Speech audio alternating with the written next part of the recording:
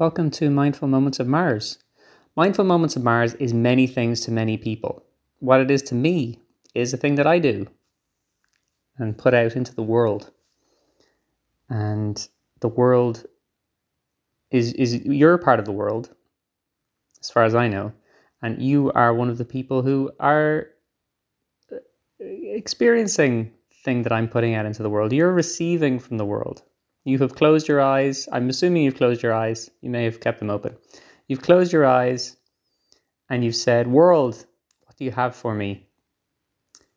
And this is what has happened. I hope you're happy with the result.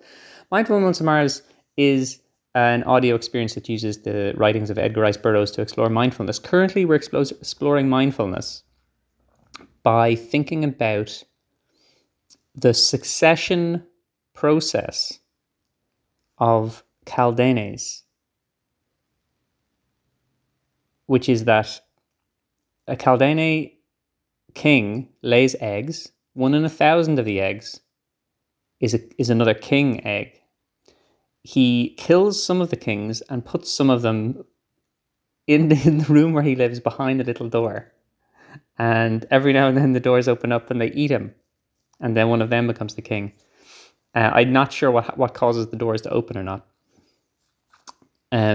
This is currently what Gek, who is a Caldane, is explaining to Tara of Helium, who is not a Caldane.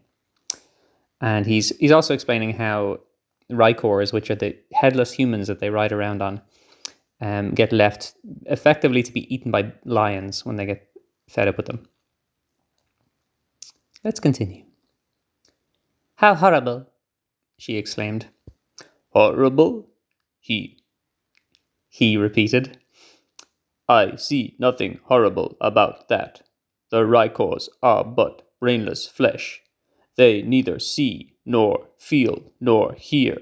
They can scarce move but for us. If we did not bring them food, they would starve to death. They are less deserving of thought than our leather.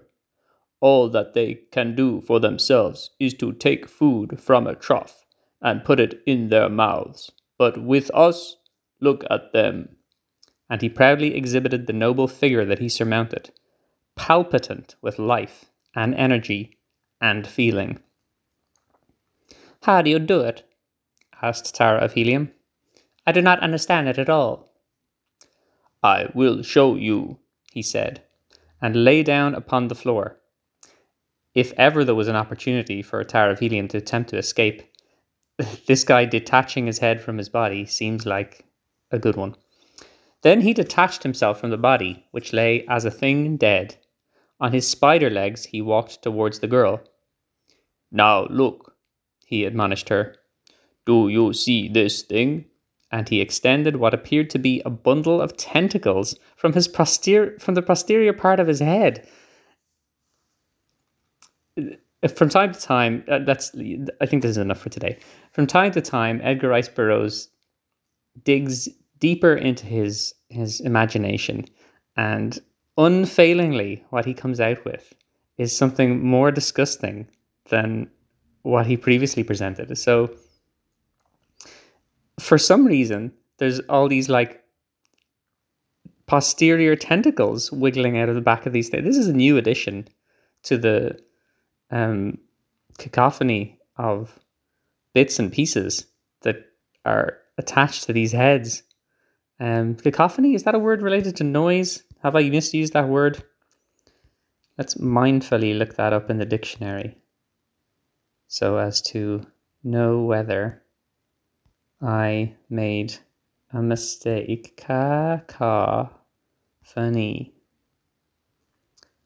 You can describe a loud, unpleasant mixture of sounds as a cacophony. What a strange way to write a dictionary definition. Is that what I can do? Thank you.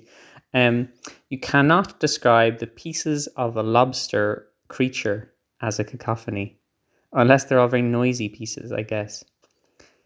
And I'm imagining that they are. So he's got little claws that make a noise like this, which is also the sound of one hand clapping.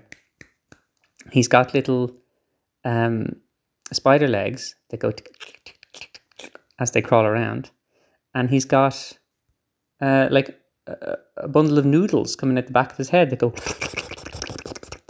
So I feel entirely justified in not knowing what the word cacophony meant and misusing it, but ultimately being more correct than I had expected myself to be. And that's the power of mindfulness. You don't entirely know what's going on, but you're so at peace with everything around you that you're always right and you never make any mistakes. So I hope you look forward to experiencing that benefit of mindfulness that I enjoy constantly. Let's take a breath.